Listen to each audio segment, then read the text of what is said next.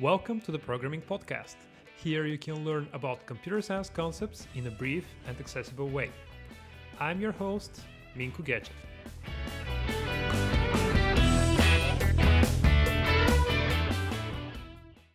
Hello everyone. In this episode of the Programming Podcast, we are going to discuss a slightly different topic.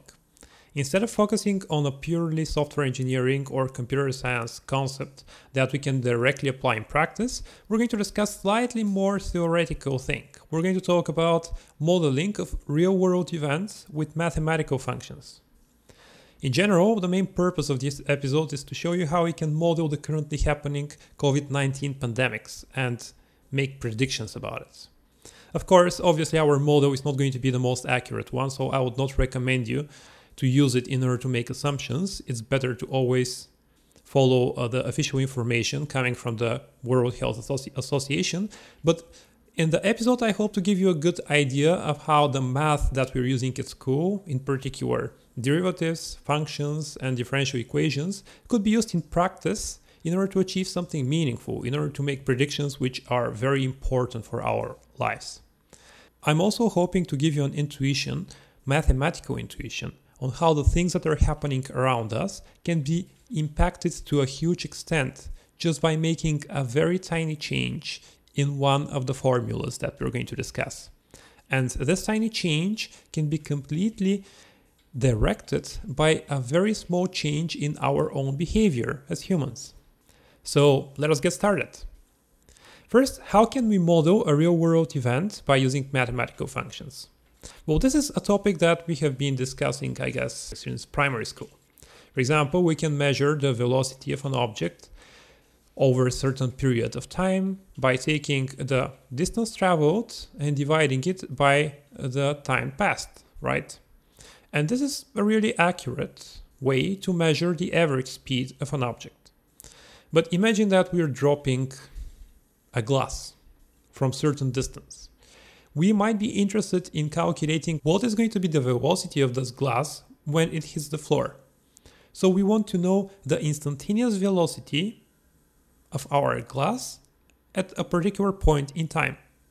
In order to do that, we can take the equation which determines the motion of our object, and we can just find its derivative and substitute the time with the particular time that we're interested in. That's pretty much all of it. Of course, if you haven't done this far too many times, this might be still a little bit abstract. That's why I have applied an excellent resource from the MIT, which can explain you how derivatives work in even more details. But the good news is that we are not going to discuss derivatives too much today. We're just using them as an annotation for the formulas that we're going to build together. So I promised at the beginning that we are going to model the real-world epidemic or even pandemic that is happening right now. One of the most popular epidemic models out there is called SIR. It comes from susceptibles, infected, and recovered. So it measures how the ratio of the susceptibles, infected, and recovered people during an epidemic varies over time. In fact, the World Health Organization, they were using similar model in order to predict what is going to be the impact and the spread of the COVID-19 virus. They're using a slightly more complicated model compared to what I'm going to show you today. But knowing what we're going to talk about today, you will be able to understand their model yourself. Now, first, let's start by modeling the recovery rate. So we're interested in how many people are going to get recovered at a certain point in time.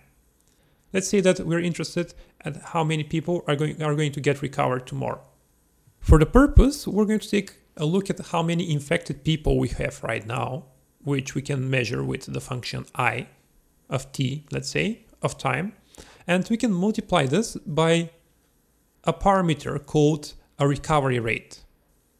Since we're measuring how many people we're going to get recovered every day, we can calculate this recovery rate by taking the probability for a certain person to get recovered today, which we can estimate by taking the duration for which the illness continues, which for COVID-19 is about 2 weeks. So the probability for a random person from the infected ones to get recovered today is around 1/14. Alright, so we can measure the number of infected people who are going to get recovered today by multiplying the number of infected people today by 1/14. That's it. And since we're going to measure the rate of change of this function, we can call it the derivative of the recovery function. How are we going to measure the number of infected people today? Well, it has something to do with the number of people who get recovered as well, right? So probably we need to find how many people are going to get infected, and from this subtract the number of people who are going to get recovered. And how many people are going to get infected? Well, this depends on the number of infected people today, the number of susceptibles, the number of people who can get infected, and a variable. This variable is called the transmission rate. It is pretty much determined by how many people a given infected person can interact with and what is the probability for this person to infect these people with whom they have interacted with. So this means that we can model the number of infected people by taking this transmission rate, multiplying it by the number of infected people and the number of susceptibles. And also we need to subtract the number of recovered people, which is gamma multiplied by the number of infected people. And that's pretty much everything. Now, as you can see from here, we have a very interesting constant. This constant, the transmission rate, which determines how many people are going to get infected every day. I already told you that it depends on how many people the infected already people interact with every day. So a tiny change in this parameter can lead to a significant change of the results. Another interesting observation is that the number of infected people today depends to a huge extent by the number of infected people yesterday. If we ignore for a second that the number of infected people today depends also from the number of recovered people, we can make a very simple mathematical model again. For example, let us suppose that on average, one person can infect two other people.